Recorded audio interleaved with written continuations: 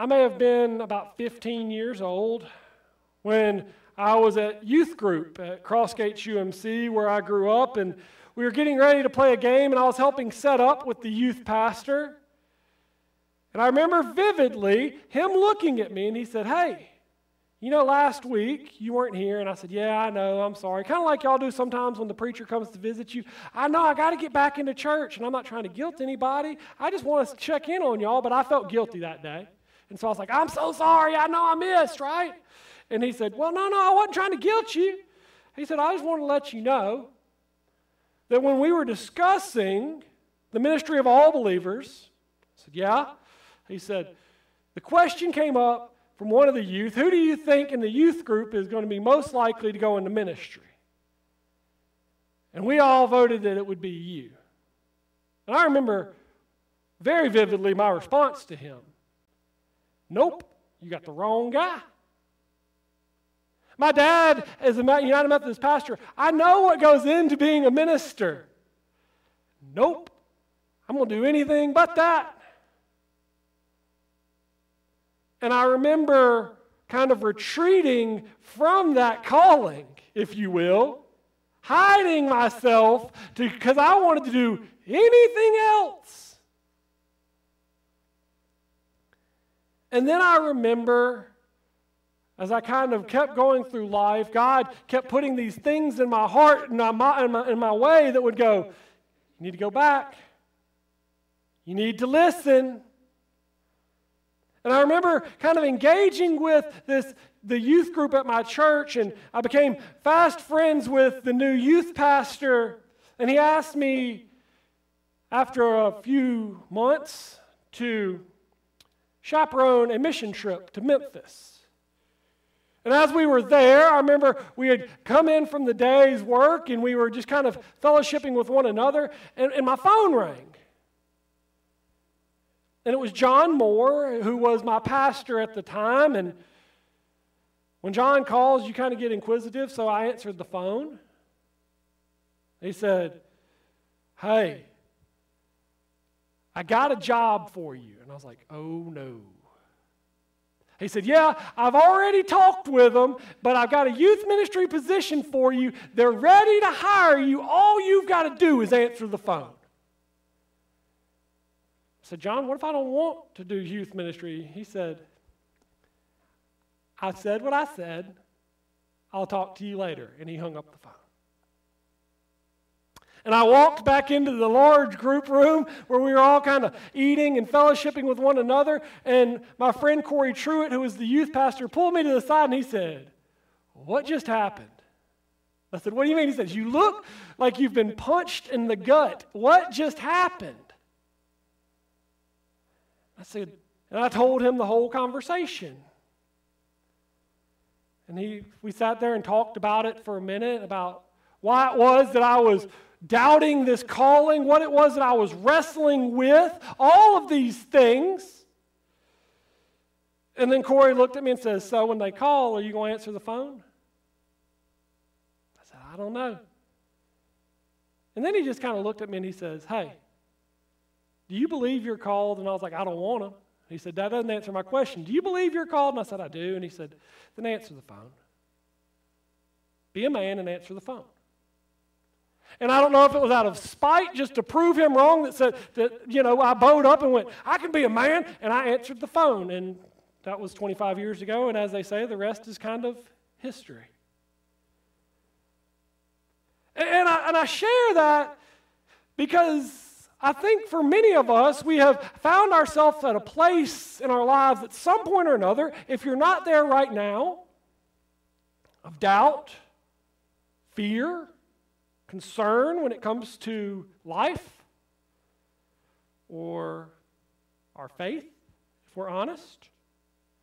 And in John chapter 20, we hear one of my favorite sections of Scripture.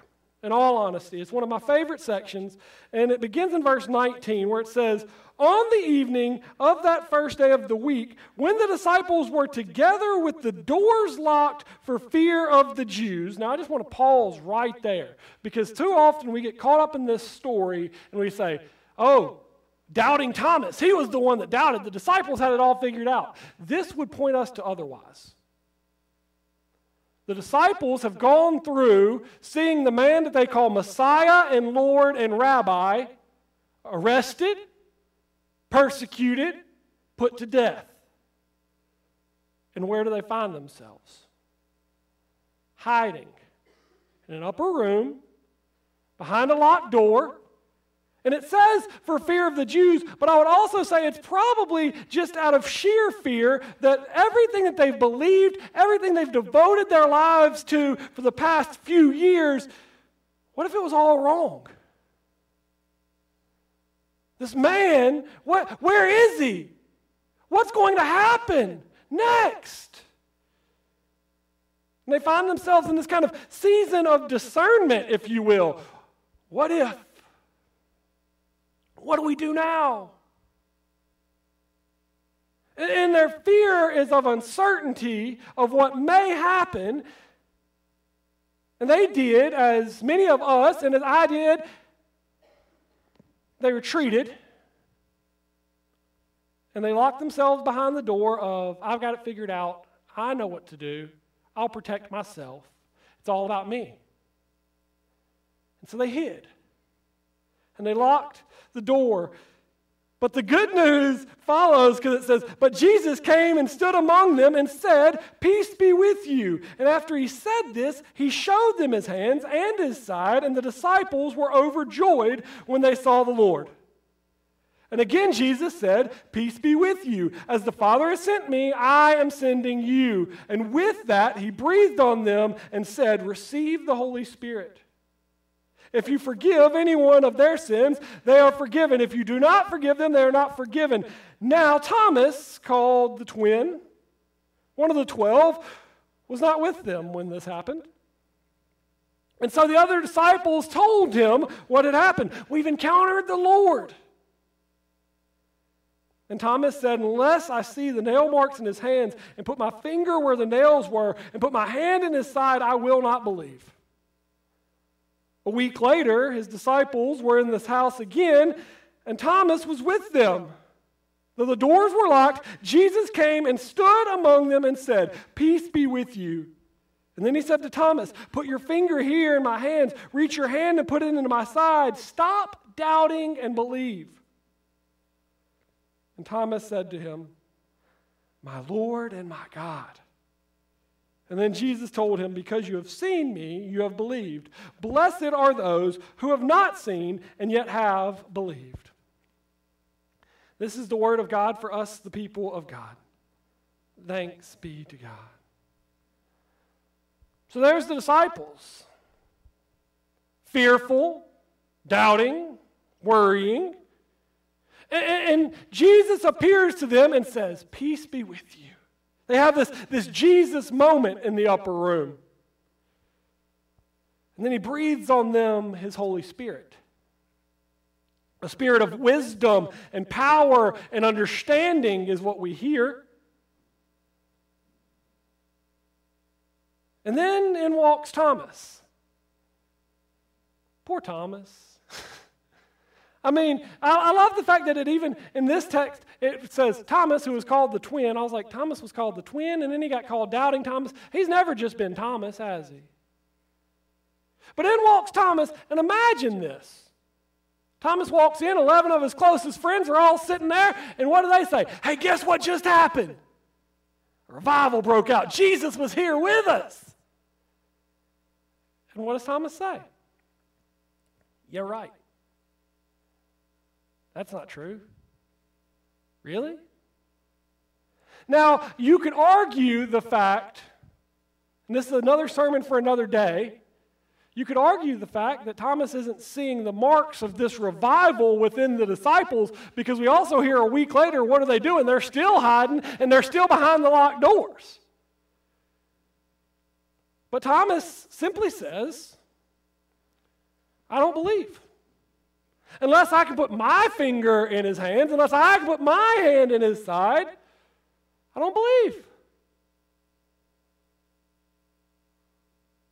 And I just love this text because all that Thomas ultimately wants is the same experience that the disciples got.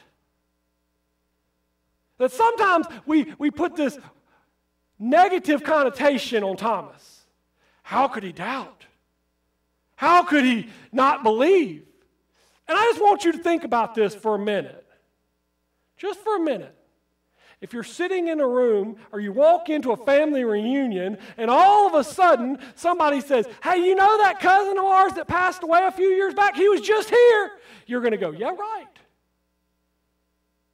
Just think about it for a minute. But what Thomas wants is the same experience that the disciples got.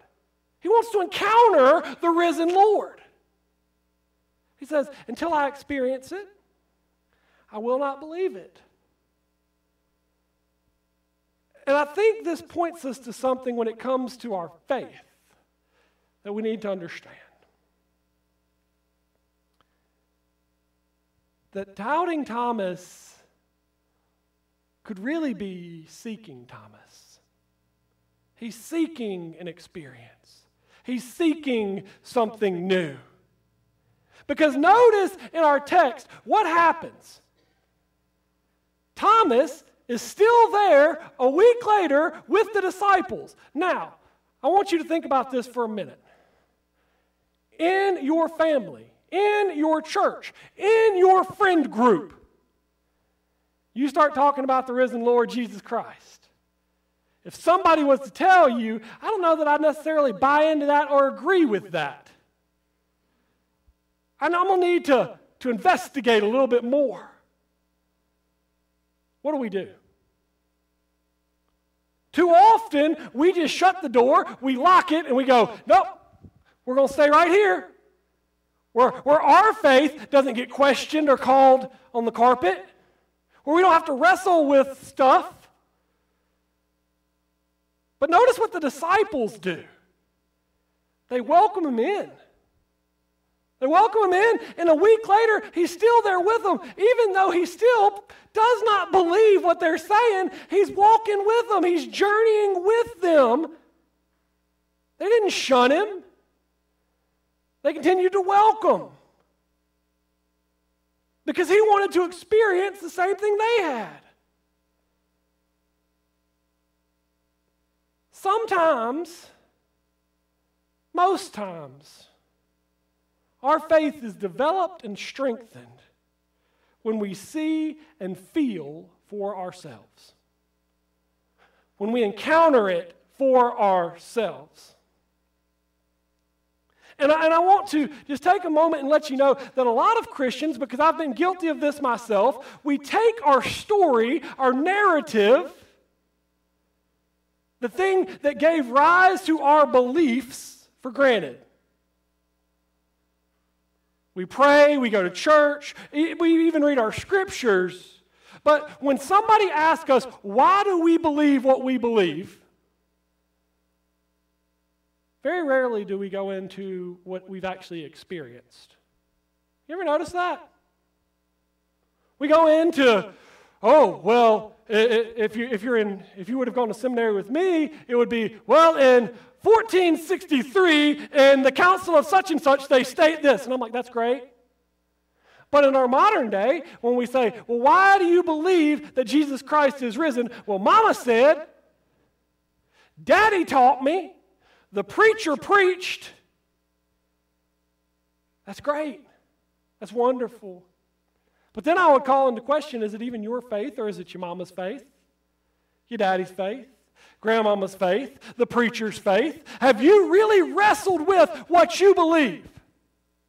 This is why I think so often we can become so defensive when the things of faith get called into question. Because we live in a world that questions everything. Can we just agree on that? Everything's up for debate.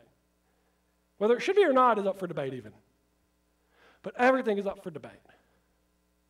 And so often, our faith is the one thing that we're not really willing to wrestle with, to talk about. I was told it. I believe it. Let's move on.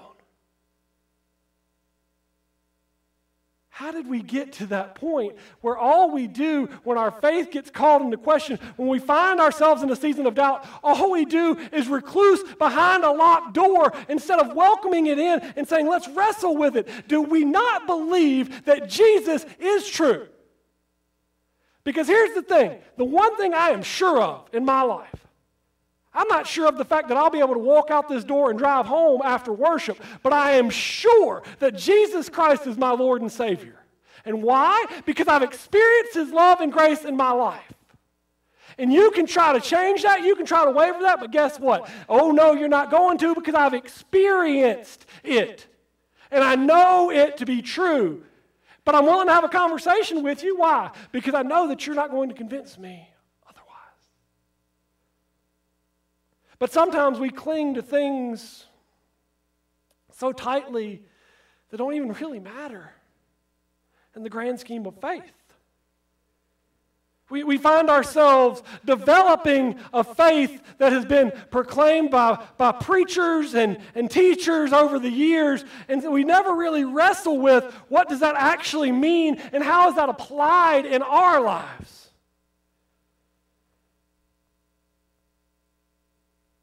So my challenge is that we don't look at doubt as the antithesis of fear. I may be the only person that grew up in a church like this, but I grew up in a church where if you had doubts about your faith, you had to figure it out on your own because we weren't going to talk about that. We were just going to tell you what it was, and you weren't willing to argue, and you couldn't argue it or anything. We were just going to beat you over the head until you understood what we were saying. I may be the only person that grew up in that church. But then, I also recall sitting there one day and having a conversation with a friend and them going, why do you believe what you believe? Oh, well, my Sunday school teacher told me. Okay, but why do you believe it? Why do you believe that Jesus is Lord?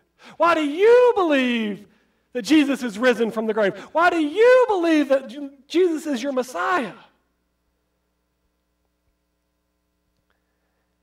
And I think we have to wrestle with that. We can't just hide behind the door of, Mama said, Daddy said.